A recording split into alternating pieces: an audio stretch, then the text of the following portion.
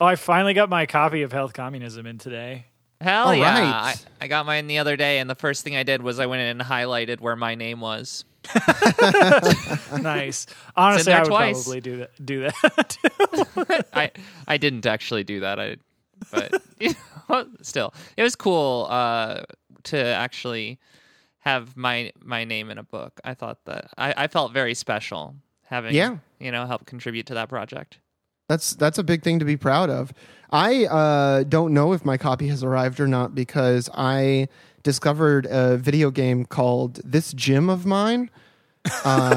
And so I've been kind of shirking on doing things like taking out the trash and checking the mailbox to play this Pokemon game that is fan-made where you get to run a gym and develop a town that you live in. Really? It's really fun. Is Yeah. that a play? Is it using some of the similar systems to like This War of Mine? Is that why the name is like that? Oh, I don't know. I've never played or seen This War of Mine, so I don't think so. No, it's definitely not a survival game. Okay. It's more like a Sim City, but you also have Pokemon battles and you build a team. And like you start off there, like you have to theme your team. So what type of gym do you want to run? And I was like, Ghost type, obviously, the most badass.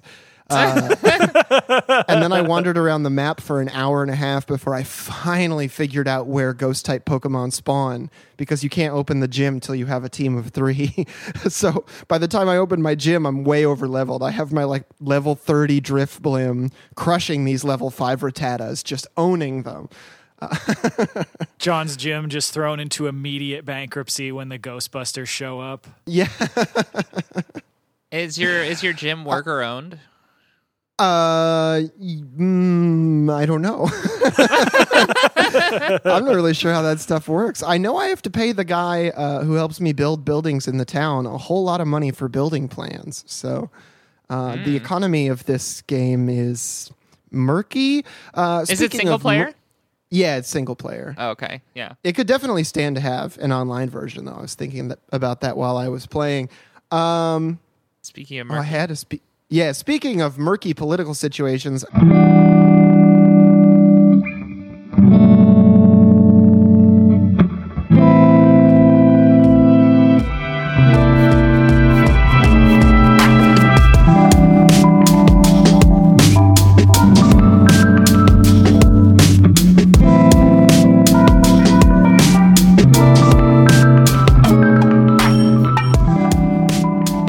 Welcome to Work Stoppage, everybody. Your number one fan video game review podcast. My name is John. I'm Dan. and I am Lena. And we are an entirely listener-supported show, so thank you so much for any money you might be giving us on Patreon, which is a great place to hear all of our bonus content. If you're not in the Discord, go ahead and get in there. It's completely free. If you are a patron and you don't have stickers yet, just message us on Patreon. And if you want to help the show a little bit more, you can leave us a 5-star review on Apple Podcasts, or you can make Work Stoppage your name in This Gym of Mine, the premier Pokemon fan game about running a Pokemon gym. As John said, we are pivoting to becoming a podcast about user-created video games, so we will be discussing Sonic Ball today. Sonic Ball, yeah. And don't forget to tune in to the Patreon for all of our RPG Maker series, which is quite extensive. That's All right, right. so I have to let y'all know I'm quitting the podcast. just kidding. But no, but I mean, what we are going to be doing is we're going to be following up on the ALU election in Albany, where unfortunately the workers did not win their union vote. But, you know, I mean, like the amount of repression that was going on here really was pretty criminal. And at the very least, we have seen calls for not a re-election, but a bargaining order.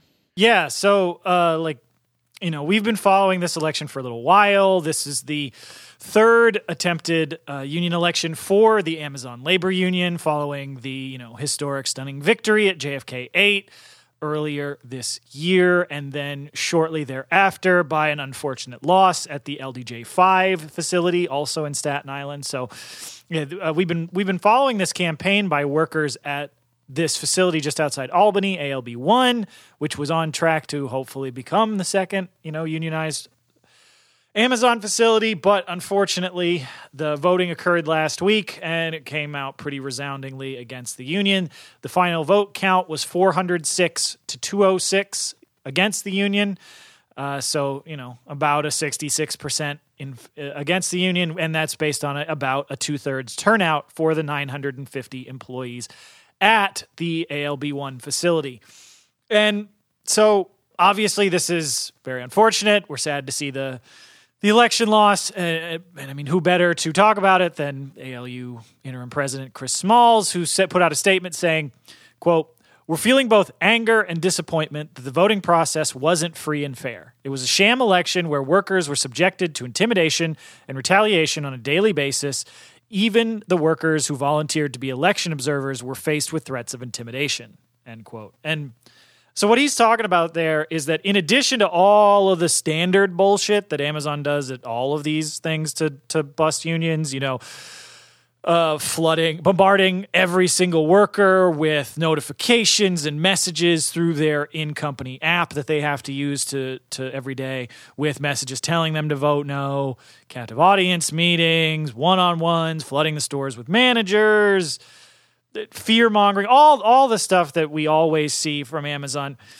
In addition, what Amazon did for this election is they added a new wrinkle to their union busting, where workers who had been picked to be observers for the union vote, to watch, to be familiarized with what the rules are for NLRB elections, and to watch to make sure there's no chicanery or anything.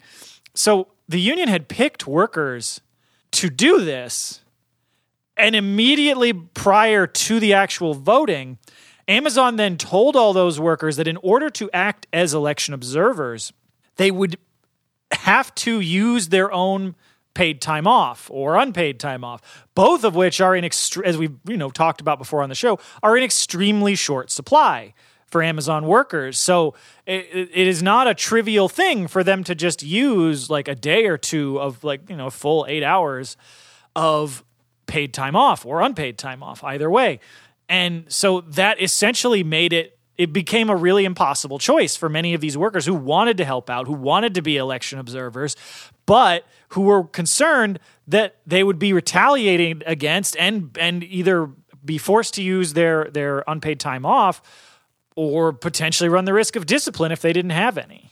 Yeah, well, and what really perturbs me about this tactic that results in a lack of election observers is that it doesn't just show a lack of strength from the union in the face of Amazon, or at least perceived on the day of the election, but it also gives Amazon a lot of latitude to go ahead and just tamper with the results in the first place. If there aren't other observers around who know the rules, it's going to be pretty easy for Amazon to get up to some chicanery, as you called it.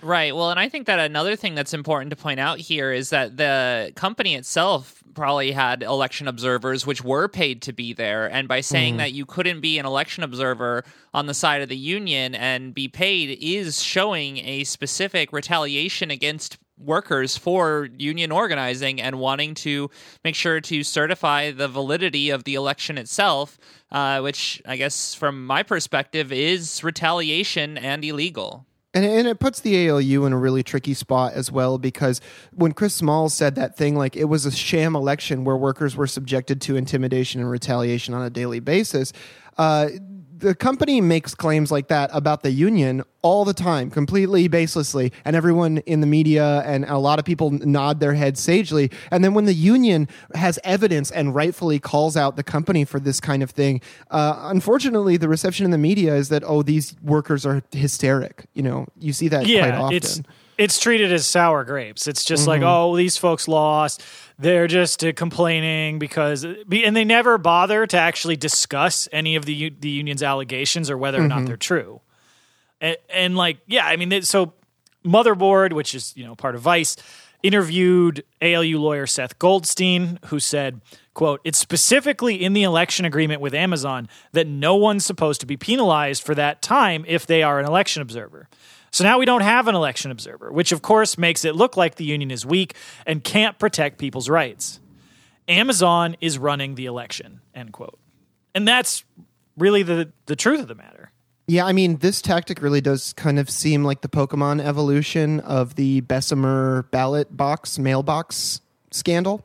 Yeah. Yeah, because it's like, oh, well, we're not going to do this one specific thing that we know we could get ruled against. We'll just do every other tactic we can come up with. And I mean, like, the New York Times also reported that in addition to this, they did things like they disguised like union-busting consultants as new hires at the facility and then had them go around and tell workers that the ALU couldn't negotiate a contract and therefore that the workers shouldn't vote for them. Oh my God. Like, how do you do, my fellow pick and packers? Yeah.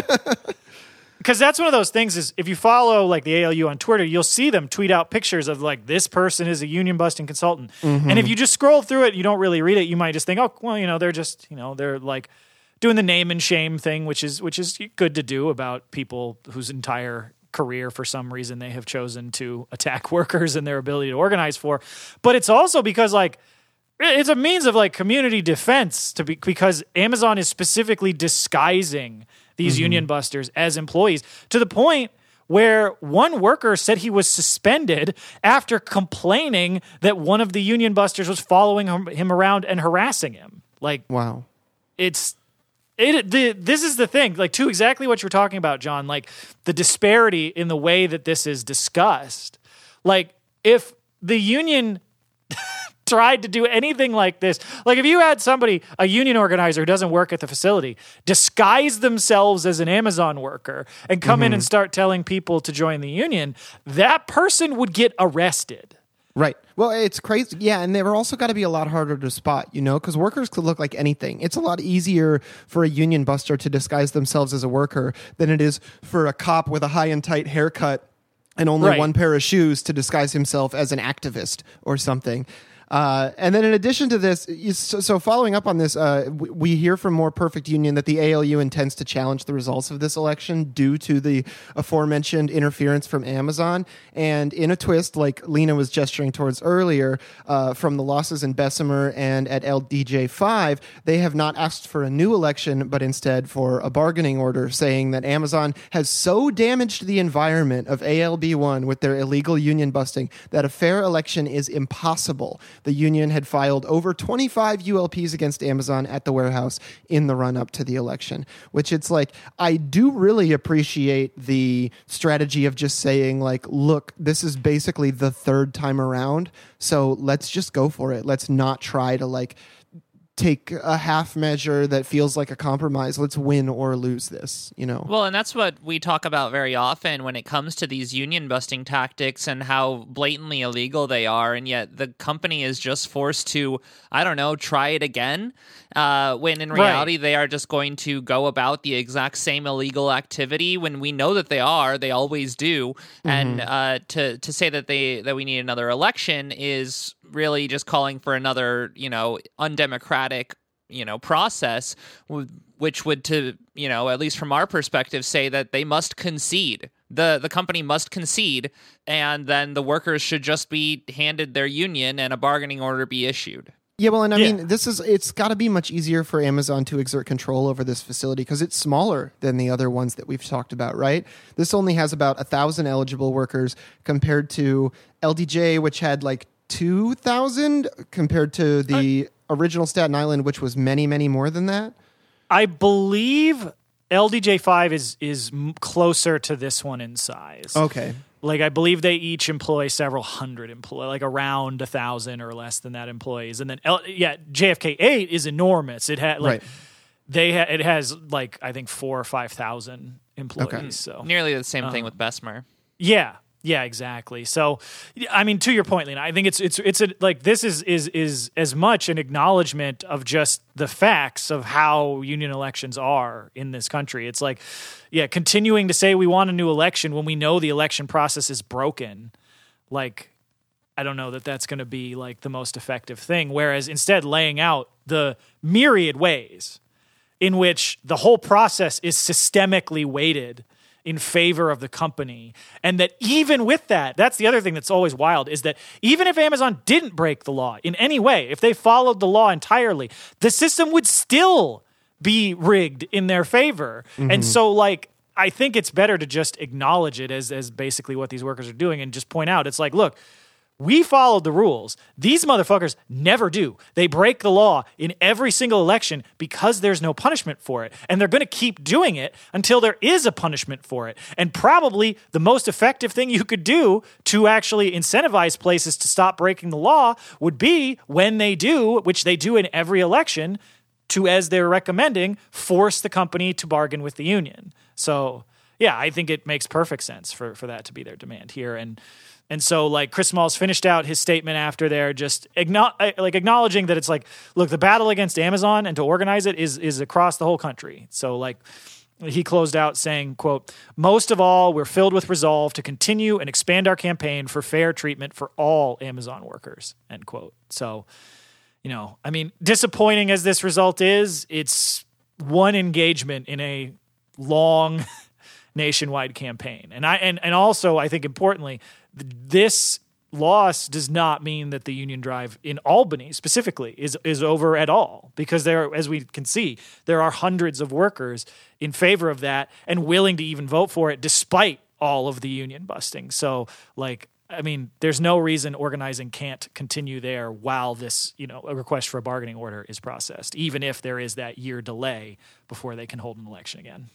Absolutely. And also, last week we had covered the Cisco workers who had been on strike in Boston and in Syracuse, and we had mentioned that the Syracuse workers had they had voted for their contract that had no concessions, and the Boston workers have now signed their new contract. Their local 653 voted 215-2 to approve their new contract, which included many wins, but there are, you know, just one or two caveats in here. But let's start with the victories that these Boston Cisco workers have gotten through their struggle.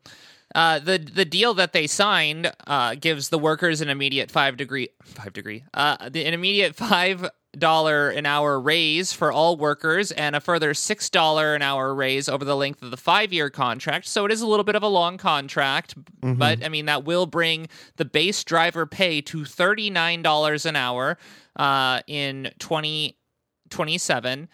Workers also forced Cisco to back down from the plans to ditch the union's healthcare plan for a more expensive one, and workers also won improvements to their overtime pay with the addition, and to have the addition of MLK Day added to their holiday list. But, you know, it's not everything that they didn't win everything. Their pension contribution plans did get tampered with. There was an interview with some workers in these Times article, and said that, you know, the workers are not quote not popping corks because of the disappointment in not being able to extend the pension plan further. Well, before we move on, I think it's really telling that the pension plan was the thing that the company really wanted to hold out on. And I think it's really illustrative of, like, why pensions are no longer really much of a thing in this country anymore, is because, like, they are a really secure way to make sure that workers are taken care of after they exit the workforce. And, you know, to, I guess, capitalist, like, vulture brain, that's somebody asking for a free lunch somehow. Yeah. I mean, and this is one of those things where it's not perfect. Like, we can't say with this contract, unfortunately, unlike the one in Syracuse, that there are no concessions here. But, like, the healthcare cuts that Cisco was trying to do to these workers to kick them off the union healthcare plan and onto a private one were going to be huge. That was going to be really bad for the workers. And, like, an immediate $5 an hour raise, like, that's a $10,000 like a year, like, salary bump that's just on a normal 2,000 hour scale. And so, as we've seen from some of the shifts that the drivers work, it's actually probably a decent chunk more than that. So, like, it's not perfect. Obviously, a lot of these workers would have liked to keep that pension plan, but all the other stuff that they won at the same time, like, better healthcare plan, big ass raises, like, and that's the other thing though that I think is important is that this isn't like a $10,000 bonus.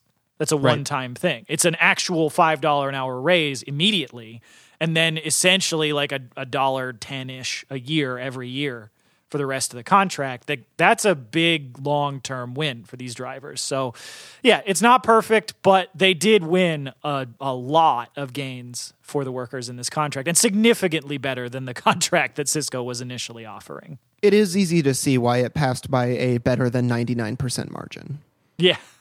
And just to add more weight to this, like, this is also not like a strike where everything's been hunky-dory out on the picket line. As we've reported like last week on Monday, workers on the picket line in Boston got attacked by the cops, and a dozen of them were arrested, as the police attempted to prevent the workers from being able to have an effective picket line, as we've seen them do at so many strikes across the country. And the company also, has been doing that standard thing of bombarding workers with mass texts, trying to convince them to scab, while at the same time bringing in supervisors and managers from other parts of the country to keep the place running. But as far as I could tell from any of the stuff I read, I didn't see any indication that their attempts to get people to scab worked at all, at least from with the messaging to the Teamsters. I mean, they use all their supervisory personnel, but still, I think that while, it's not a 100% everything that the workers were asking for, I think considering the difficult conditions these workers were striking under with the level of repression, and when we take this collectively as well, because again, this was multiple strikes at the same company in Syracuse, in Boston. There was even some workers who I think had a one-day strike in Arizona, and they want to raise too. So across the company, I think we got to say this collection of strikes was very successful. So I think that's pretty impressive, especially because Cisco is not a small company that's easily pushed around. They're, as we mentioned, they're I think the biggest food service corporation in the country. I mean, would have been ideal to also keep the pension benefits, but I think the wins in wages and healthcare benefits will make a real difference to these drivers. And so I think that ultimately the workers were able to get quite a lot of wins. And so overall, this remains a victory for workers. Absolutely.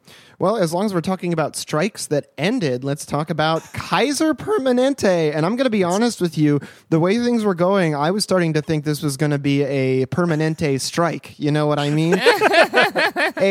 But 2,000 members of the National Union of Healthcare Workers did vote to end the longest mental health care worker strike in U.S. history after 10 weeks. On Friday, October 21st, workers voted 1561 to 36. Not a lot of close election results in today's episode. In favor of ratifying a new contract with Kaiser Permanente after the mayor of Sacramento stepped into the dispute as a mediator. And they won a new 4-year contract, which includes core worker demands of 2 additional hours per week for each therapist to perform their patient care duties, which Kaiser had previously refused to accept. And additionally, the contract requires Kaiser to hire more therapists to allow patients to have a more reasonable wait time between appointments and to reduce the crushing overwork current therapists face. And you got to give it up for these therapists. Who better than a mental health professional to be able to tell you overwork is a serious problem and should be a priority for workers to get rid of it. Yeah, absolutely. Yeah, that was the really great thing that, because I was scrolling through the articles, because there was not a lot of details about the contract when they initially announced the end of the strike last week. And that was really the big thing that I was looking for, because as we talked about when we covered the beginning of this strike, unlike so many of or at least unlike the way these strikes are always portrayed in the media, attacking the workers, these people just want more money, which is a totally good demand for workers to have since they're not paid nearly enough. Doesn't really matter what your job is as a worker. But the core issue here was never wages. Not that, these workers do, of course, deserve to be paid more. But the core of this strike, the reason that you had the longest healthcare workers or mental health care worker strike in history is because Kaiser just refused to hire more people. They refused to provide enough therapists for what patients needed. And this is, I think, a perfect example, this strike, of what we mean when we talk about the fact that any labor law reform that has any real teeth is going to have to be enforced by workers, because the state's not going to do it. Because that's something that we talked about when we first talked about this strike, was that California has a law that they passed, I think it was like last year, very recently, that requires there to be a legal minimum of the amount of hours or the amount of like days before somebody who's gone through like a mental health crisis can take before they get access to mental health care. And repeatedly, Kaiser's just like, well, we don't have enough people, we can't meet that law. It's like, well, yeah, then you're supposed to hire more people until you can, and they just refuse to do that. And so again, but now that the workers have actually taken them like on strike, they've now forced the company to actually obey the law. Like, because well, of course, we want them to hire more therapists because we want the workers to not be overworked, and we want there to be enough people to provide patient services. But additionally, like, I think this is such a great example that it's like, yeah, we want pro-worker reforms. We want better laws that ostensibly, will get better outcomes for workers. But time and time again, we see that the people who end up actually being the ones who have to enforce those laws are the workers themselves. And this is, I think, another example of that. Like Jennifer Browning, who's a clinical social worker in Roseville, California, told the Sacramento Bee how the changes in their new contract will make an impact, saying, quote, "At a time when there are so few appointment cancellations because we're seeing patients remotely, giving us enough time to perform all of our patient care duties is going to help a lot of us at Kaiser. And it's going to help Kaiser hire more therapists." End quote. Help Kaiser hire more therapists. Force them to, which is, I do like that little turn of phrase. I also kind of like how this illuminates that they had previously, like before the pandemic and how the shift to online appointments, that the workers had relied on patients' cancellations to have time, which is really bad for time management for the workers when basically any amount of free time is volatile and up to, someone canceling. And so this hiring of many more workers is going to mitigate that, even if there are patients who do go to more in-person situations. There's still going to be that time set aside for the therapists themselves to do the extra work that they need to do. Yeah. And so, like, a couple other things from the contract that are also wins. The union forced Kaiser to accept the formation of labor management committees to take worker input on changes to improve conditions for workers and patients. And they also are, despite this not being the core issue, they are going to win raises and better ones than Kaiser was offering. All workers will get an immediate 4% raise and 3% raises each year following. Of course, these are not larger than current inflation, which sucks. But again, the primary aim of the strike was to force Kaiser to hire more therapists. And this succeeded in doing that. So the fact I think that they were able to get all these other wins shows that this 10-week strike was extremely worth it. And in addition to all that, the benefits they're going to see on the job, the benefits that the patients are going to see with more therapists out there, meaning they can get an appointment, they can get the care they need sooner, quicker, better turnaround. In addition, this sort of a strike, again, longest mental health care strike in history, I think is going to potentially really see long-term dividends for the union and for all the members. I think this quote from a Santa Rosa-based therapist, Natalie Rogers, who told KQED, I think this sums it up, saying, quote, "I think that we have formed a unity like no other. I think that we now know what we are capable of doing if we stick together. We will have the support from one another that we need to help push Kaiser to where we feel our patients will get the best care." End quote. I love that these mental health professionals are recognizing the labor of their fellow workers and standing in solidarity with each other for their own mental health. I mean, who would know better necessarily? Well, I shouldn't say who would know better, but these people know very well what the work situation does to someone's mental health, and so it very easily facilitates their solidarity with one another, and I think that is very cool. Yeah, absolutely. Yeah. So, moving on to our first totally new story of the week, we actually had 2 teacher strikes in Massachusetts over the past week. And they actually, one of them at least, face quite a bit of opposition from the state that everybody is always caricatured as like, Massachusetts is one of them, or just people that think like Massachusetts is some like progressive communist state or something. Very much not true, and these strikes are a really good example of that. Where do people think tax dollars go under capitalism? You know? Yeah, no, I know. It's just that standard caricature. But so over the weekend of October 15th, representatives from both the Malden and Haverhill Education Associations, the teachers' unions in those towns, announced that they would authorize strikes on Monday the 17th due to failure by both towns to negotiate with the teachers in good faith. And so, because both unions had been at the bargaining table for months without progress. And it's not too surprising when you find out that Massachusetts, like many other states in the U.S., bans its public employees, which includes teachers, from going on strike. So, it's probably not too surprising then that these like city employees, the administrators in charge of the school, are just like, well, what leverage do they have? They can't strike. So, not too surprising they didn't have much incentive, or at least they didn't think they did, to actually come to the table on these issues that the workers cared about. And one other key thing, though, was that despite the fact that, again, the strike was illegal, the Massachusetts Teachers Association, the statewide, representative body for the teachers union, actually did back both strikes, which basically agreeing with the teachers that the intransigence of both towns was really hurting the students. So, like, I do love the idea of a statewide public servants union being like, it's okay, do a little crime. You can do a little crime. Yeah.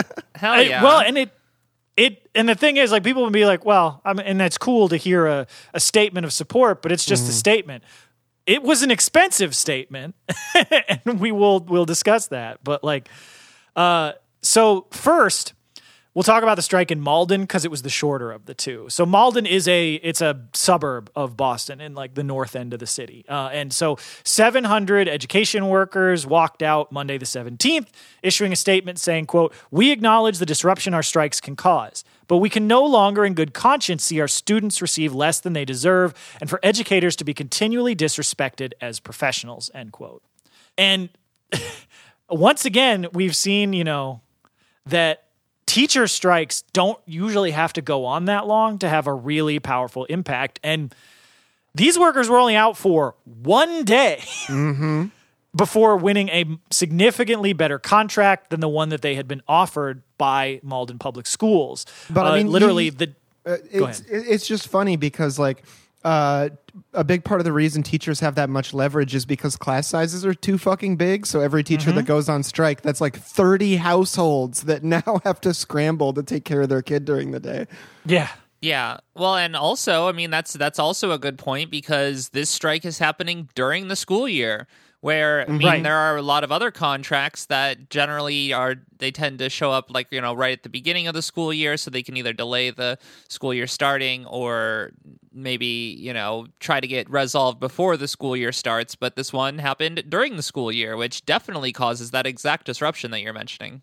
Yeah. And so just after one day, the Malden teachers won a better contract than they'd been offered by the school. 97% of the union voted to ratify the new 3-year contract, which includes major wage gains for paraprofessionals, which was one of the biggest demands that the workers had, because paraprofessionals, folks who are folks who are social workers, folks who are special education teachers, helping out kids with, various different needs, those folks tend to get paid nothing. It's really a disgrace how little these people who are absolutely vital in the classroom, like schools really can't run without these paraprofessionals, and yet they're paid absolute dirt. And so it's really good to see these teachers willing to stand in solidarity, specifically with the worst paid members, of the union. They also won new language in the contract, which caps the caseloads of many of these, workers, social workers, psychologists, special education professionals, so that when they then determine these people are all overworked, which of course they all are, it will require the district to hire more of them. Yeah. Nice. And it really is great that they're getting that support. Yeah. Now, the strike in Haverhill was a lot more combative and lasted a little longer. So Haverhill is a town in North Mass, like it's up kind of near the New Hampshire border. And so Monday evening, when they had not reached a new deal with Haverhill and announced that the strike would continue to the next day, the Haverhill School Committee and the State Labor Board called for and were issued a temporary restraining order against the union, demanding that they end their strike, saying it was illegal. In the order, the court claimed that students would suffer, quote, immediate and irreparable injury if the teachers were allowed to strike.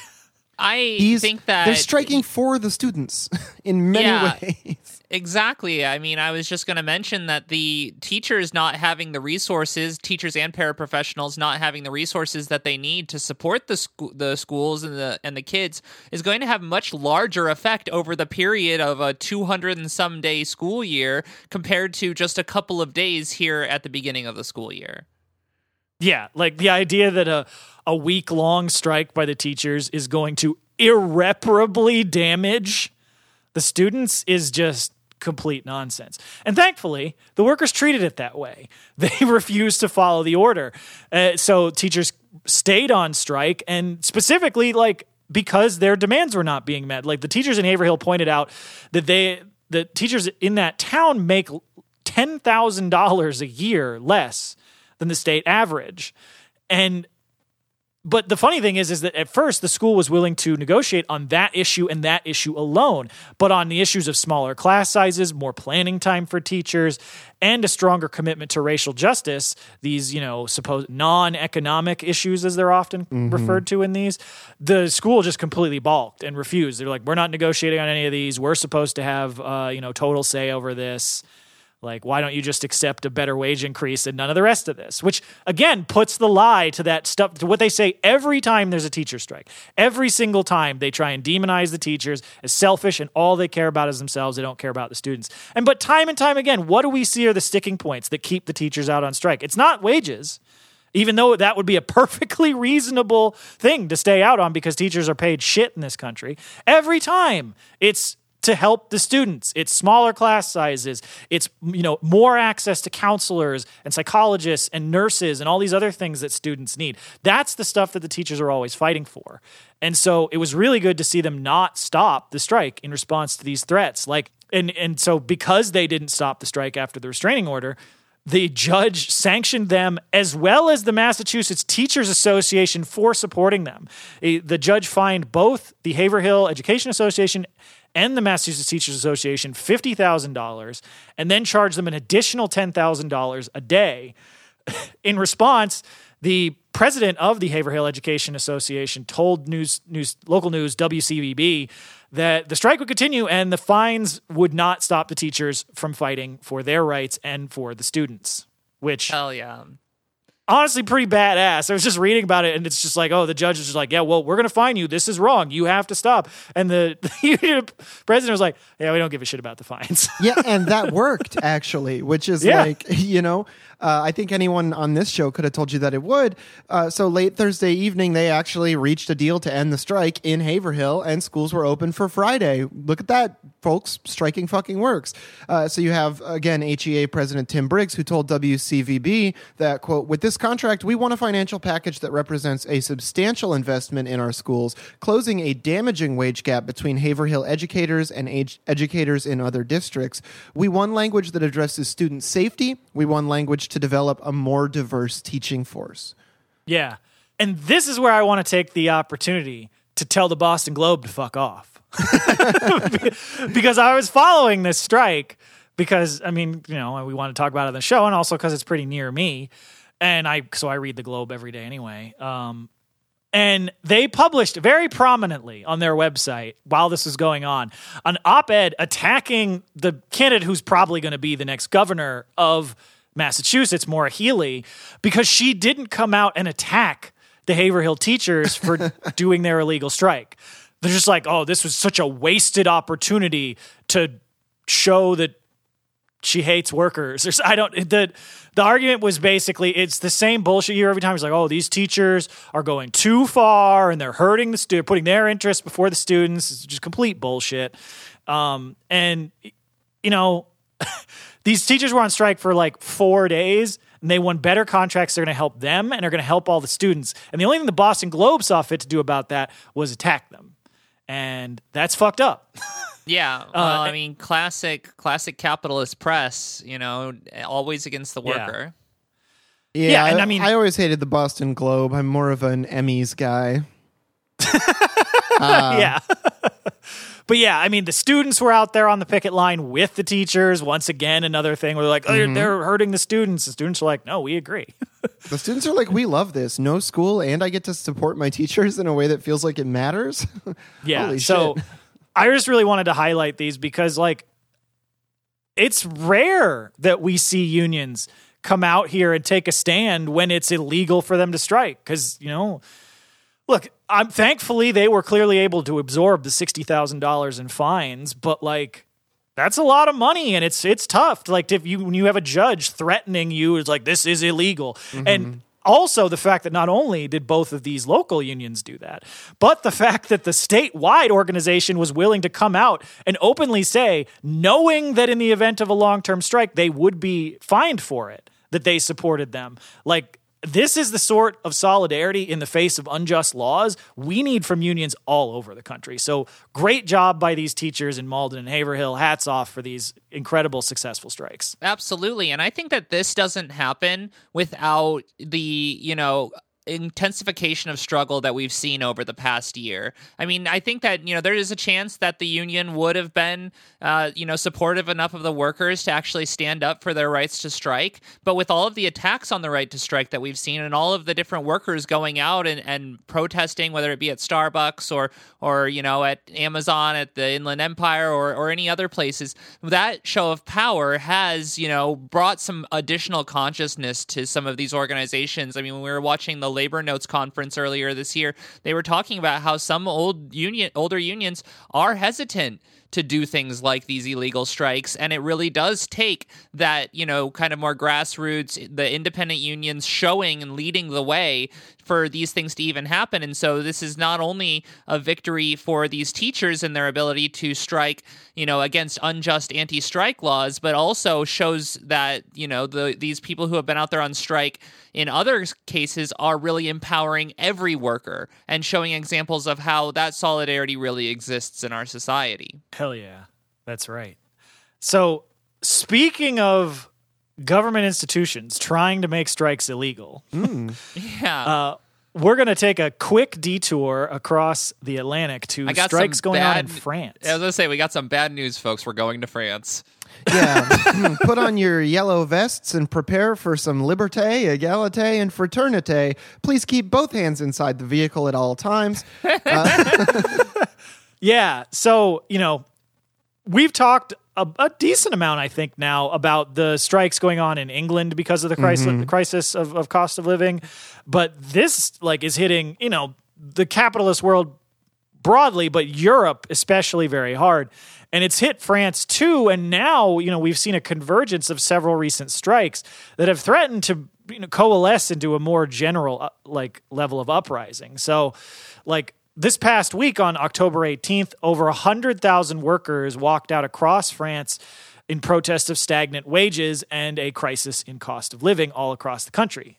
These were called out by the General Confederation of Labor in France, the CGT, and they were aimed at forcing both, capitalist bosses as well as the French neoliberal state to actually listen to workers' demands.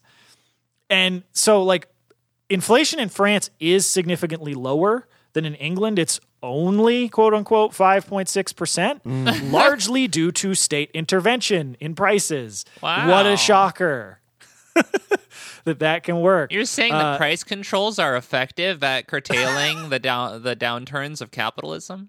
Wild that could happen. But they didn't even accompany it with a wage freeze.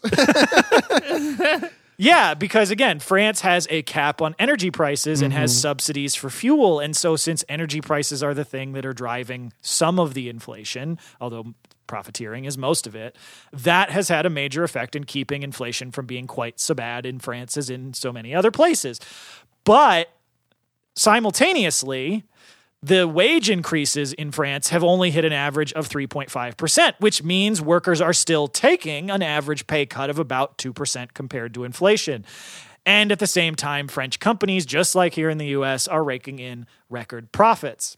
And so one of the things another thing that's a little different about the situation in France is, so while this is hitting, the poorest workers very hard, France's minimum wage is actually indexed to inflation. So thankfully, there have been some nationally regulated increases to the minimum wage because of inflation.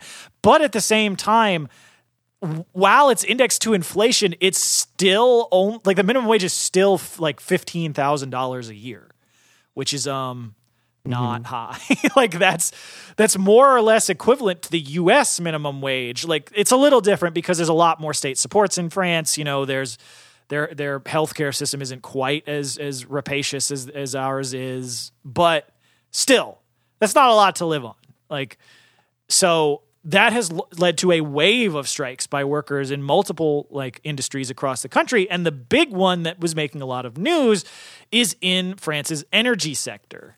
Because in the middle of September, workers at French oil refineries run by ExxonMobil and Total launched open-ended strikes for the first time in recent memory, which made an immediate, enormous impact on the French economy that got to the point where a quarter of all the fuel stations in France ran out of gas because this strike had knocked out 60% of the country's refining capacity.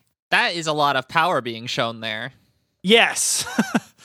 And after 3 weeks of the strike, the neoliberal government under Emmanuel Macron basically decided, fuck this. We can't deal with all of our refining capacity shut down. And so, as you would expect from a social democratic European government, they told the companies they had to negotiate. Oh, wait, no, that's the script for what they should have done. So what Macron did, as is fitting his political ideology, is he issued a national back-to-work order for the refining industry, threatening workers with 6 months in jail if they did not end the strike. Wow, carceral strike breaking. Yeah. Reagan moment. I'm just imagining that French government officials talking to Americans just tearfully, I learned it by watching you. Yeah. And so, a lot of this is coming out of a really good article by Cole Stangler in The Nation, and he interviewed a worker who was out on during the big protests last Tuesday, Jerome Paria, a Air France worker, who said in response to what the government is trying to do, quote, "They want to requisition our comrades. The right to strike is under attack," end quote. And unfortunately, the pressure from the state and from the media, because the media in France, since the fuel prices have gone up, there's been a lack of availability, has been really viciously demonizing the workers from striking. Basically, you've got for the whole spectrum of these workers are selfish to some of the stuff that we see now because of the war in Ukraine. These people are just playing into Putin's hands. And all this other bullshit. It's literally so insane to levy those kinds of accusations against the workers too, because they can be so easily dispelled when the workers say, "We just work here." Yeah, we just want more money or better benefits or to not be worked so hard or whatever. We don't allocate the gas. Also, nationally. I mean, that's to say that it is the responsibility of all of the workers to support international war. Right, that's basically what they're arguing. Yeah, it's ridiculous. But unfortunately, due to that pressure, and there was, I was reading about this, unfortunately there was starting to be a turn in public opinion against the striking workers, the media, the ideological state apparatus, as well as the annoyance with being unable to find fuel did seem to be having quite an effect. So most of the workers have gone back to work in the refinery sector. All of the ExxonMobil workers signed a new contract where they did get a 6.5% raise, which is above inflation and significantly higher than what was previously offered by Exxon. And most of the workers at Total have also agreed to go back to work, also winning significantly better raises, this time of 7%. However, there are some workers with the CGT, which is one of the more left-wing of the trade union confederations in France. They are still on strike because their demand was a 10% raise. not only because they hadn't gotten a raise in a while, but as they pointed out, they're like, these companies are making record profits. They pointed out that just a few weeks ago, Total paid a $2.5 billion dividend to its shareholders. And yet they're quibbling about a couple percentage points of the workers who are actually doing all the work. Yeah, I mean, that's a constant refrain of capital, is that the working conditions must stay the same or get worse. There is never like an allotment for a betterment of actual working people's conditions, because that apparently is an affront to capital, which... I mean, even certain capitalist ideologies don't even buy that, but I mean, that's not the point. The point is that there is that inherent contradiction that will always push the capitalist class to try to reduce the compensation and, total amount of wages that, workers have earned themselves, to be allocated to them. Well, and I really got to give it up for the CGT, because in the face of all this, they're still on strike at 2 Total facilities in Faison and Normandy, demanding that workers get a share of these historic profits that executives at Total and their shareholders are taking in for themselves. And the CGT isn't stopping there. They also announced that they're going to stage national days of protest on October 27th and November 10th in order to demand higher wages for all French workers, which I don't know how that works within like French labor law or whatever, but it's fucking rad. Yeah, and this also came at the same time that workers in France's nuclear sector, which is a very big part of their energy base, also went on strike and won better contracts than they were previously offered. They are getting immediate 5% pay raises after they voted to end their strike last week. And so, yeah, it's kind of a mixed bag. Like, so workers have won better wages, but not the rate that they were trying to get in most cases. And there's been a massive attack on the right to strike by the Macron government, which continues apace. And like, this is all happening at the same time. Macron is also trying to raise the French retirement age from 62 to 65. So this is definitely, I think, something worth watching, just the general labor situation in France right now. Because like, while the government is trying to push real hard in this neoliberal direction, and there's been mixed results from some of the more centrist trade unions, that every time France tries to raise the retirement age, that usually stirs up a huge amount of class struggle. So I don't think that like just because a bunch of these workers have gone back to work, I don't think that necessarily means that's like the end to this current phase in the labor upsurge. Well, there. So, and one thing that kind of highlights that it's not over is that, I mean, it was just the end of last month when Emmanuel Macron said that he intends to push forward with those anti-worker reforms by Christmas. And so, I mean, I think that if anything, people are going to see an intensification of this struggle against those neoliberal policies. Yeah, so we'll definitely continue to watch the situation in France. And definitely like solidarity with the CGT workers who are still holding out on strike in face of all of this. Yeah, bring France to its knees. That's right. So now we're going to switch. We got a few little quick stories before we get to the Starbucks segment. So we're just going to power through a couple of these. None of them have a ton of meat to them, but it's stuff that I think is definitely going to be worth following. So, because like, well, it's interesting you say that, because I always ask for double meat at Chipotle.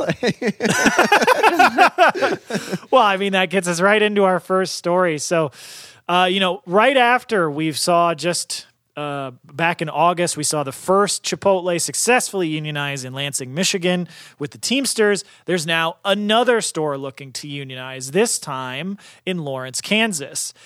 And they are facing a specific act of union busting that I don't think I've encountered before and is incredibly sleazy and extremely frustrating, which is the workers had assembled a petition from the majority of their workers to submit to the NLRB to get an election. But unfortunately, the worker had like left it on a counter in the store and then had to go, I don't know if it was to the bathroom or something else. But while they had stepped away, a manager found the NLRB petition and threw it away. This sounds illegal. Jail. I mean, yes. Yeah, and workers have filed a ULP against the store for destroying their petition.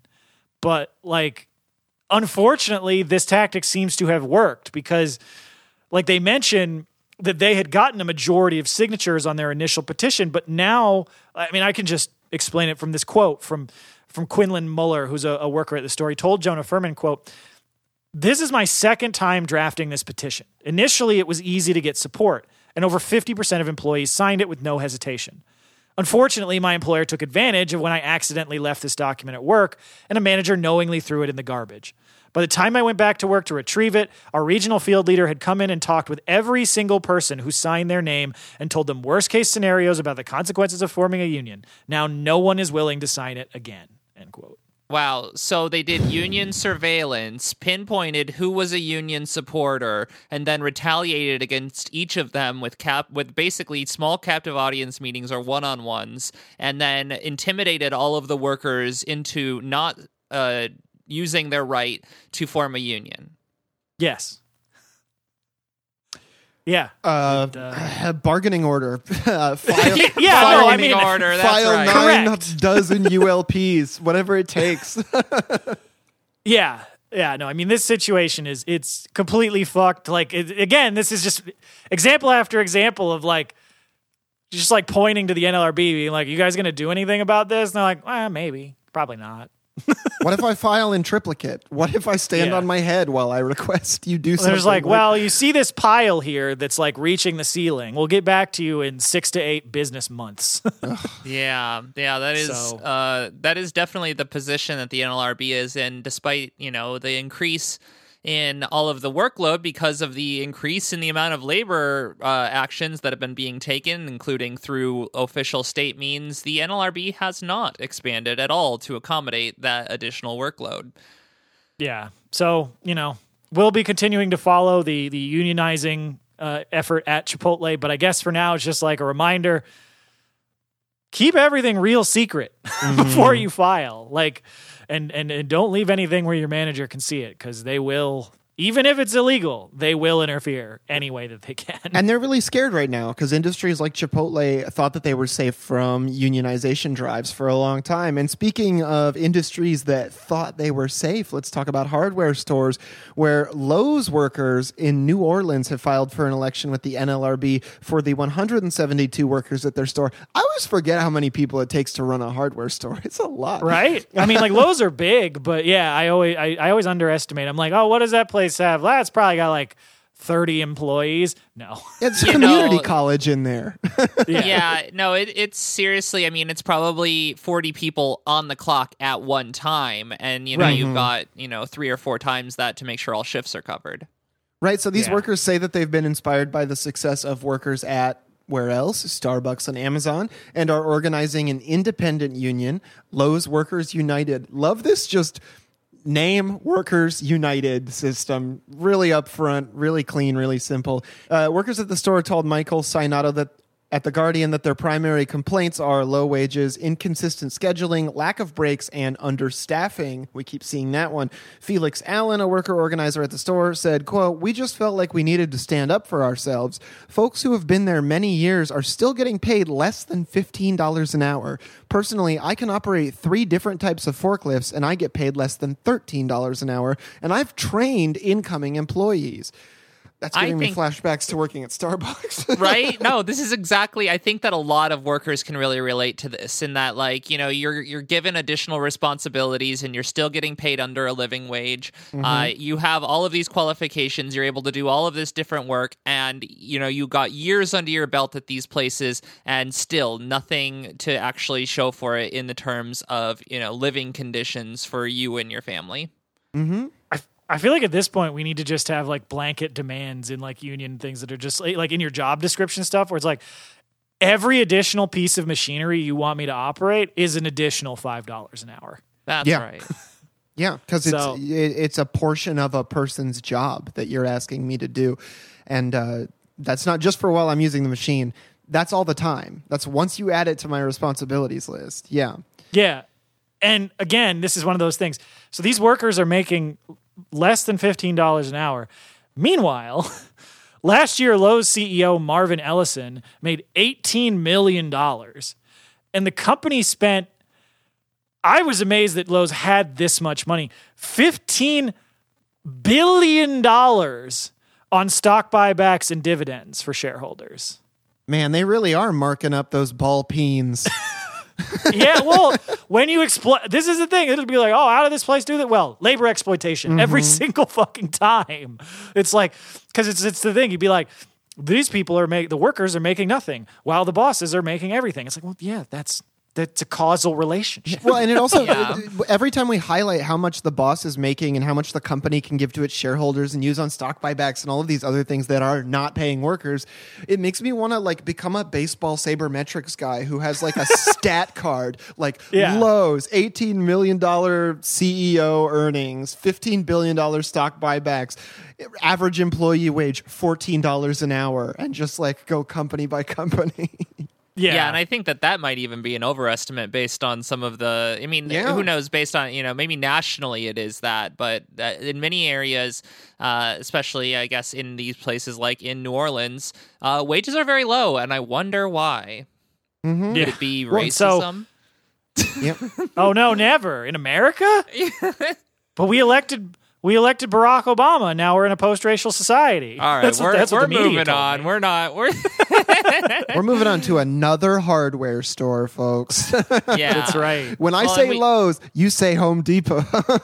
That's right. That's right. Yeah, I mean, Home Depot has escalated their union busting since the workers in Philadelphia had filed for their union election at the Roosevelt Boulevard store. There have been many different ULPs. It's basically just a cookie cutter style union busting that we've seen at so many places that think that they have avoided these unions for so long, and now workers are actually finding better ways to organize and build power. Yeah. So like Vince Quiles, who's the lead organizer for Home Depot Workers United, we've quoted him before when we talked about this drive, has filed a bunch of UOPs against the company for interrogating and surveilling employees, because he specifically says that since they filed, the store has been filled with managers who will just not stop badgering workers about the union vote, and that they have been personally following him around the store so they can monitor any discussion he has with coworkers. And this is all the same time where they're subjecting workers to captive audience meetings and, of course, claiming that workers can get everything that they want without a union, and also like telling workers that union dues are going to like bankrupt them and all this nonsense. Mm-hmm. Wow. And so like he told the Philadelphia Inquirer, quote, anytime they have a group of us, literally any conversation that I have with people, there will be a manager there jumping in. And it's just conversations like, how's your family doing? How was that trip you took last weekend? Things you talk to coworkers about. This is like from the OSS interruption playbook, where you just bring up other things. You just like make the meetings long and you waste everybody's time. It's like they don't actually care how your family's doing. They don't care about the trip you took.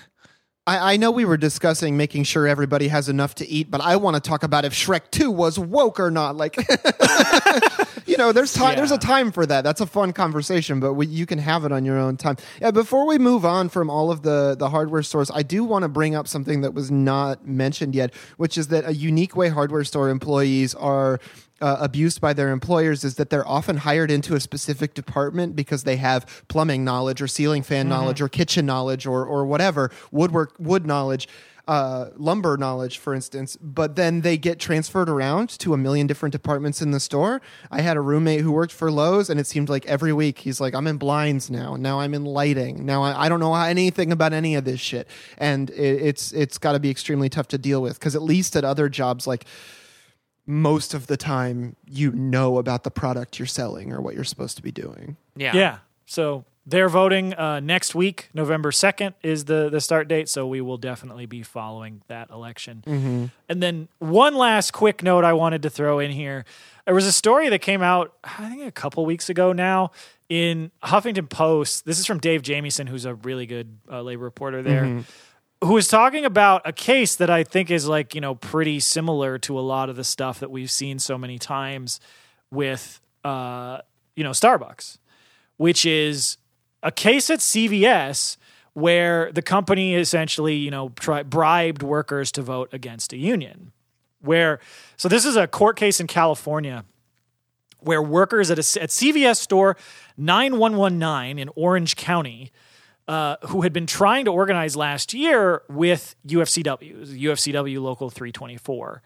And just as basically the company found out about the union drive there, Suddenly, the store received raises for all workers to give them the rate that workers at union stores are already making.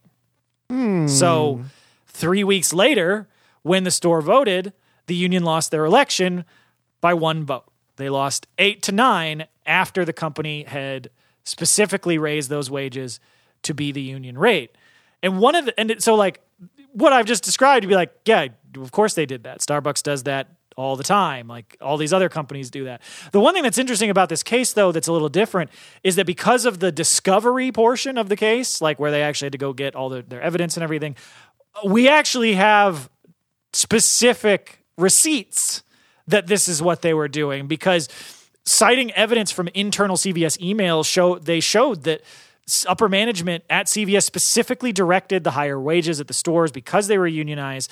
And the judge ruled that, quote, the manner, timing, and size of the wage increases was to dissuade and diminish support for the union in the upcoming election, end quote. And that led to the judge throwing out the results of the election and calling for a new one, which CVS is currently appealing. That's so cool and does not happen that often. I gotta say, CVS must have fucked up really bad for a judge to feel confident making this ruling. But leave it to CVS to have really long receipts. Yeah. Well, and also, right. I mean, this probably is, highlights why it's really important for us to actually have that kind of back and forth consent about these sorts of things, to say, yes, you can give us this raise, because I mean, as far as I can tell from this story, the CVS just came in and said, all right, everybody's getting a raise, and maybe people didn't necessarily complain because they're like, oh, I really need a raise, but they still were not consulted, and the union was not, and I mean, maybe they didn't even know, like the union wasn't even public at this time, but then the CVS found out. Is that right, or is it still a little vague in the story? Yeah, it wasn't exactly clear in the story on like those specific details. But I think the thing that's like frustrating to me about the story is that like this is kind of your like archetypal case of this sort of thing, where you have the very rare instance where you actually have that smoking gun evidence that like the upper level management at CVS was telling people to break the law in order to defeat a union election. And even with all of that, literally a year's worth of time in the court system and going through countless like filings and hearings and all this, what we get out of it is that the workers might get to redo the election. Yeah. So like, I don't want to be too much of a downer. I'm glad this ruling came out. I hope these folks get their second election, and I hope they win. But again, to kind of go back to what we were talking about with like, the Kaiser strike, like the law on its own isn't really going to ever do anything for us because there's no teeth to it because they don't want there to be. So like, I'm glad that we got this ruling, but we can't depend on this sort of ruling to enforce fair election procedures. The only way we can do that is ourselves. And that's, I just think is something that we always have to keep in mind. Yeah, so we're really hoping that these workers, at the very least, get their due second vote and win. But we will see about how that comes down.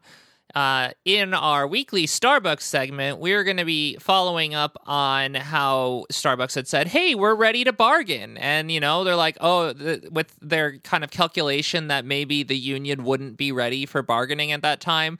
Well, they were wrong. And Starbucks workers are ready to bargain. And it turns out that Starbucks is just walking out of bargaining meetings. Maybe not. I think that they didn't even show up to one. Yeah. Like this morning has been pretty wild following the Starbucks Workers United accounts, because it's just been example after example after example of the workers showing up ready, professional, got the laptops, got everything necessary, got the lawyers there, got all the reps there, ready to go, ready to sit down and have a good faith bargaining session.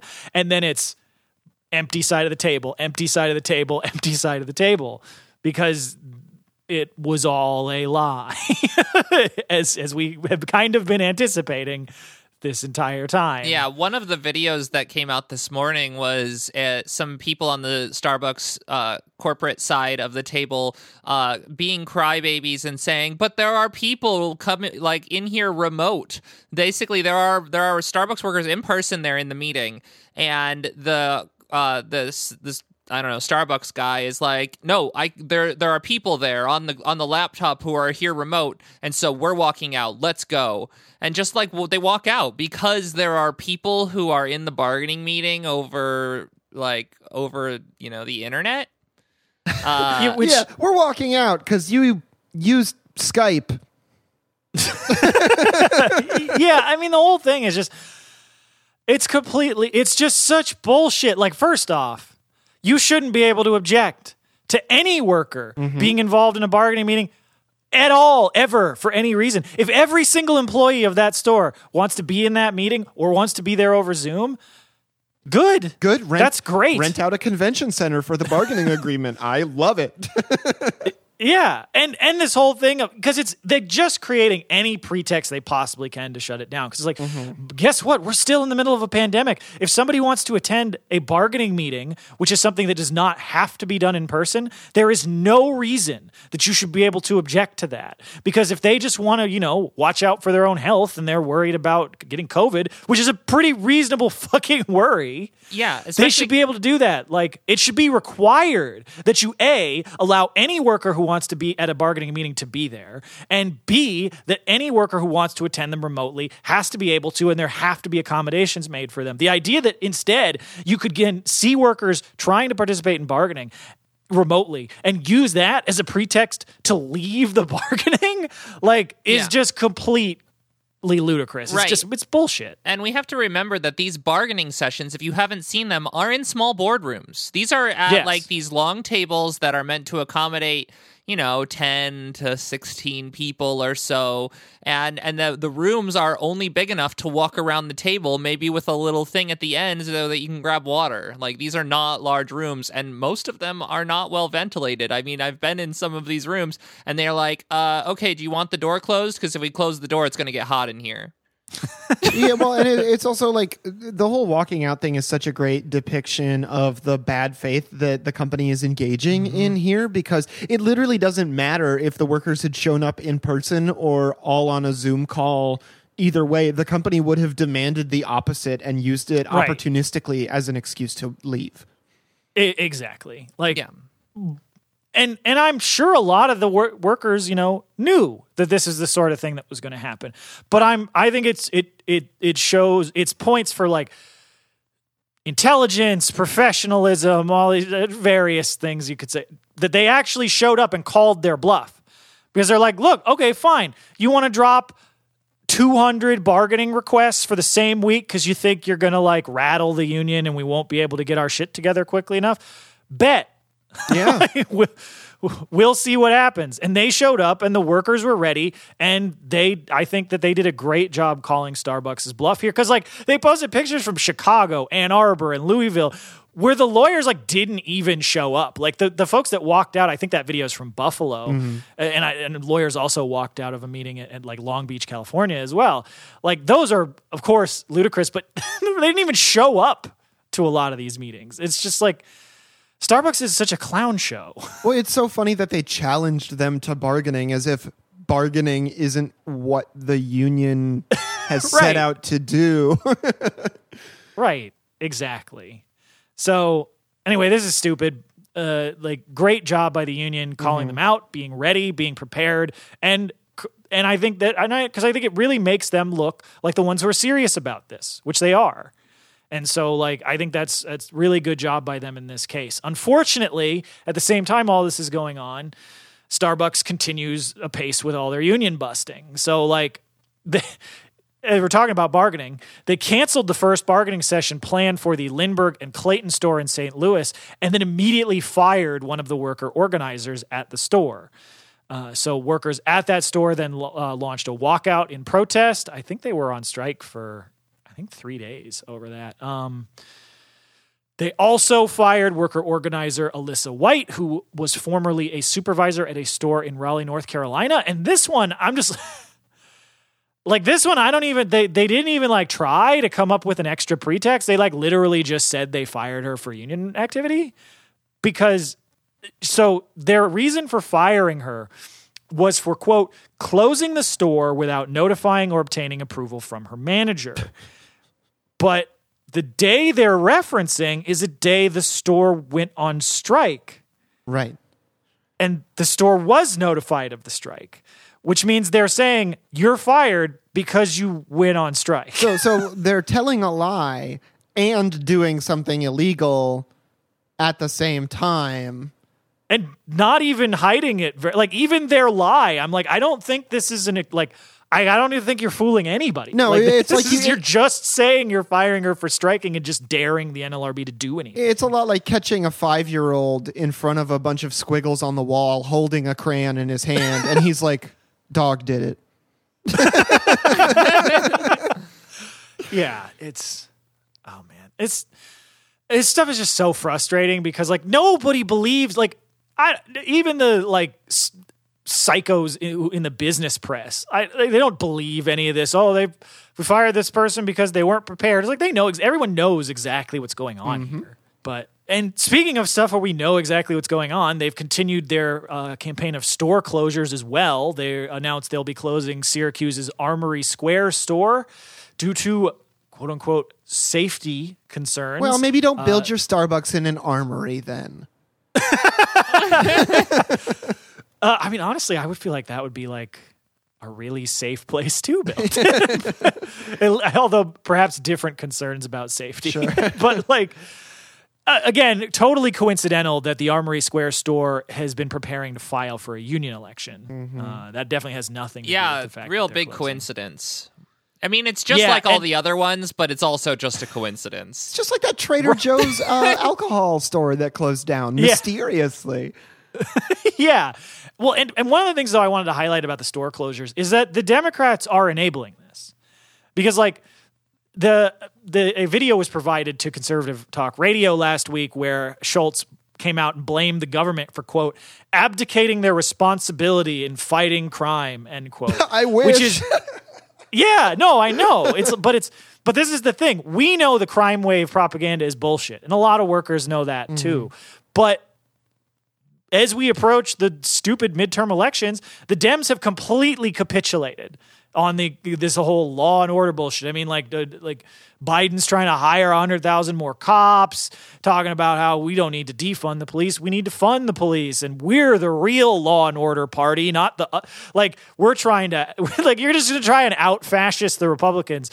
A, it's not going to work, and B, it is just making stuff like this easier. Because when you then go and say to somebody, well, no, that's bullshit, the safety concerns is just a pretext, well, then they can just look at all the Democratic campaign stuff and be like, well, I don't know, they say there's a crime wave, maybe there is a safety problem. So, like, the Democrats just continue to make this stuff easier for Starbucks and worse for the workers. Yeah, it's like that King of the Hill screen, but you're talking to the Democrats and you're like, you're not making the carceral repressive state apparatus any better. You're just making nominally progressive policy ideas worse.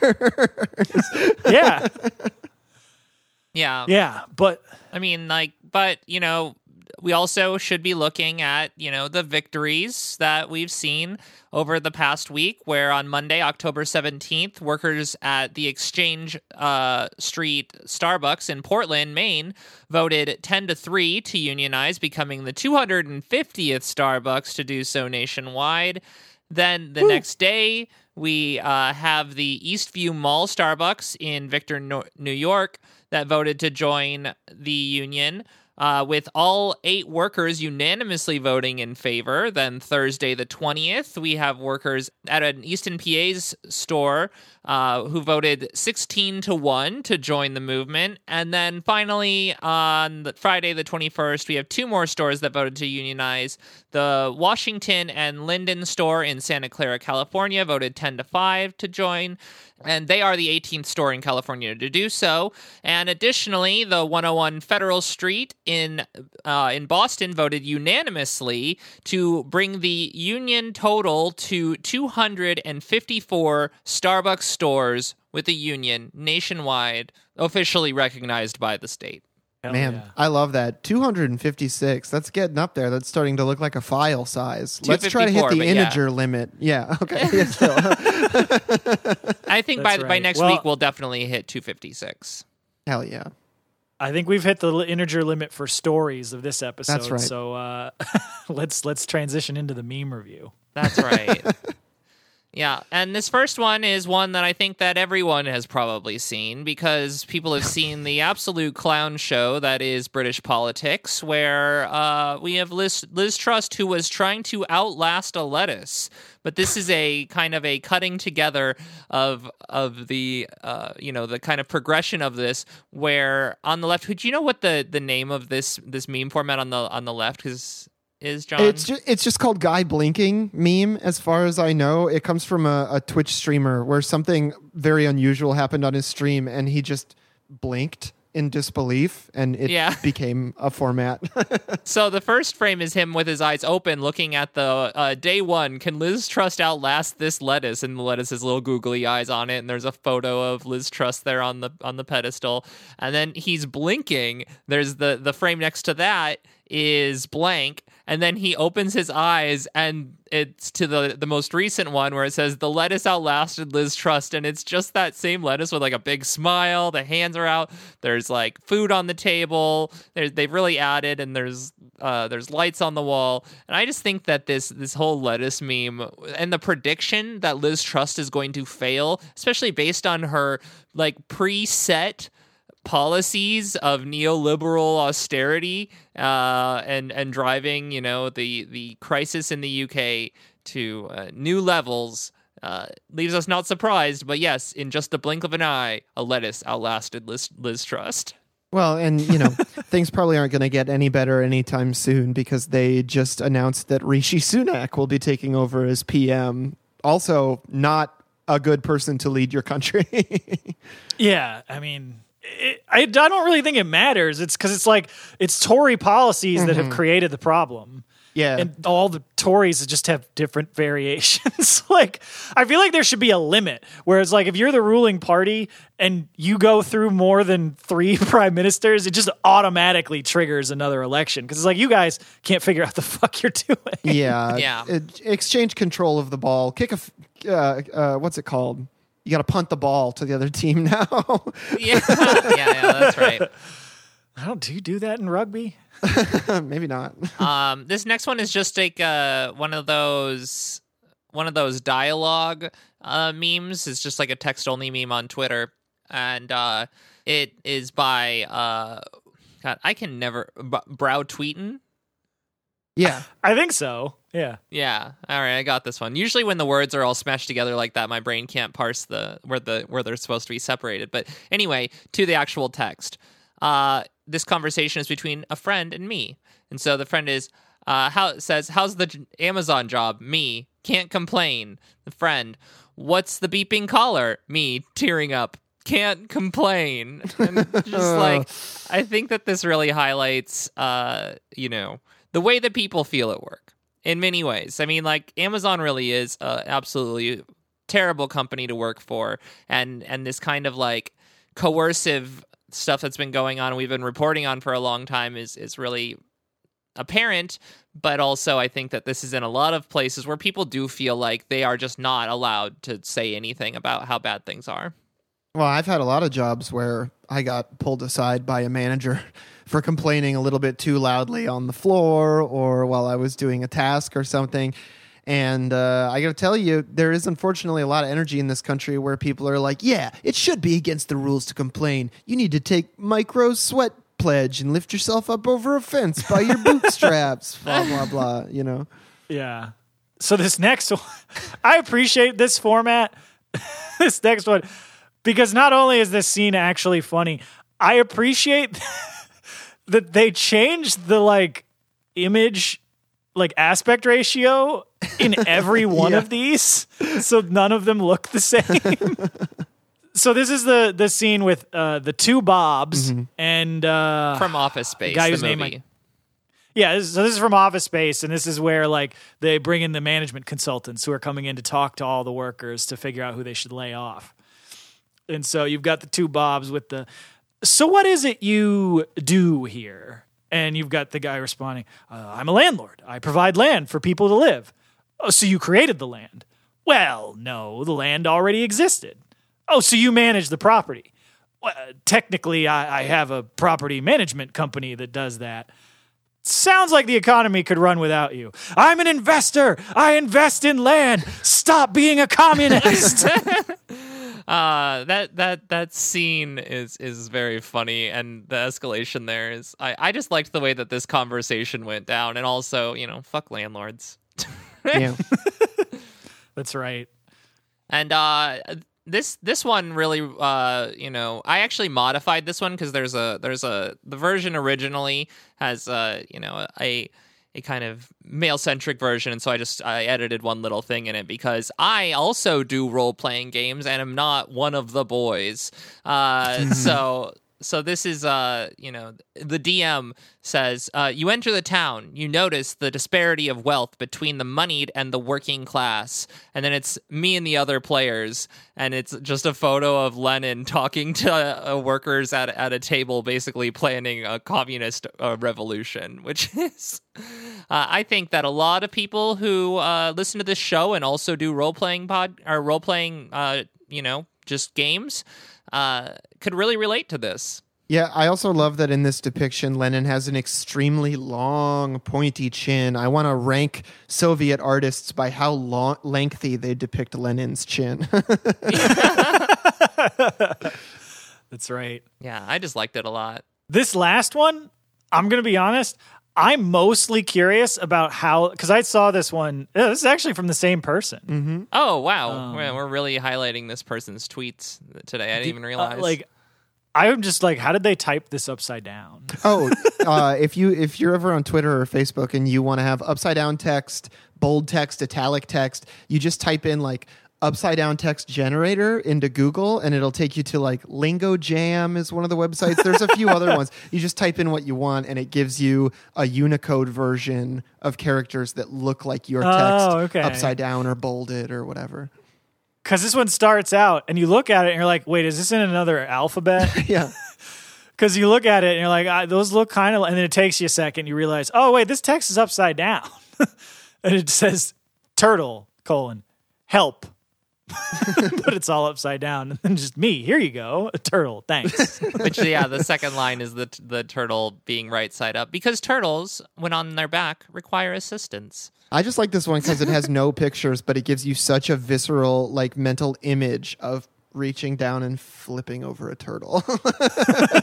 That's exactly right. why I liked it too. It's got a very visual element to the text. Mm-hmm. So I'm just going to make the meta meme where it's this, but it's on the cover of Mutual Aid, a factor in evolution. Yeah. That's right. Fields, factories, and workshops, and turtles. That's right. Well, with that, we are going to wrap the episode, and we want to thank everybody who supports our show. And if you don't right now, you can at patreon.com/workstoppage. You can give us $5 a month and get access to all of our overtime episodes. We just went over the Weavers of Revolution, which is the story of how workers in Allende's Chile seized a factory and turned it over to worker control. It's a really great story, and you can hear that as a patron. If you can't afford to become a patron, jump in the Discord, message one of the admins, and let us know, and we'd be happy to hook you up with that. Also, follow us on all of the different places. You can find all of those links at workstoppagepod.com, or you can just follow John at Facebook Villain, and you can follow the pod at Work Stoppage Pod. You should also listen to Beep Beep Lettuce and Red Game Table. As I kind of mentioned earlier, we do a little bit of roleplay podcast stuff over there. Mm-hmm. And as always, labor peace is not in our interest, and solidarity forever. Solidarity, everybody. Solidarity, everyone. The reason that I'm not a nihilist is someday I want to live like in Star Trek. And I know that we'll never build starships until we tackle poverty, war, and hardship. So we fight overnight and over lifetimes, organized for that warp drive. And of course I realize that we're a long way from it, but what better reason to start running? Cause if you're gonna do the work, then it's gotta be honest, because the best of us have all already been forgotten. And if you're in it for the recognition,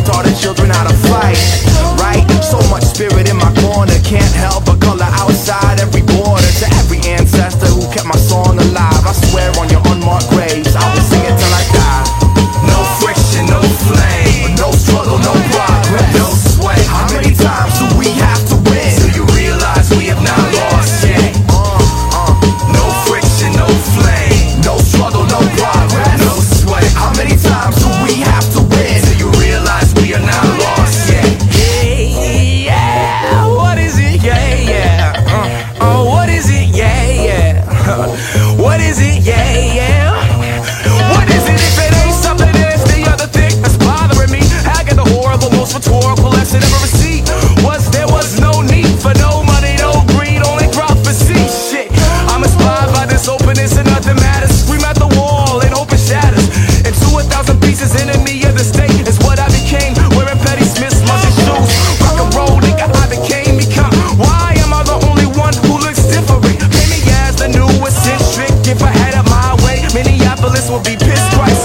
Spin it in air above the lakes. No one even knows the names of it. If you do, you have too much time on your fucking hands. That's why you pace about the room trying not to give a damn. Yeah. I'm kicking down the door like it did inside the boom. Pause till the interlude is something funky to you. Forget whatever you thought you knew, cause none of that bullshit will serve you. I'll be there in due time. Until then, no friction, no flame, no struggle, no progress, no sweat. How many times do we have to win till you realize we have not lost yet? Lost yet.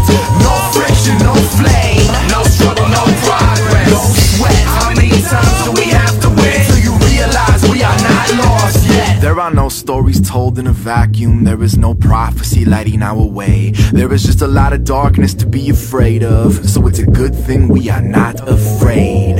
There is no Superman in that phone booth. There is no rewarding our faith. There is no one who can save us. So it's a good thing we don't need to be saved. There are no starships in low Earth orbit. No aliens to save us from ourselves. There is no voice willing to speak for us. So it's a good thing we know how to yell. There is no chosen one, no destiny, no fate. There's no such thing as magic. There is no light at the end of this tunnel. So it's a good thing we brought matches. Yeah.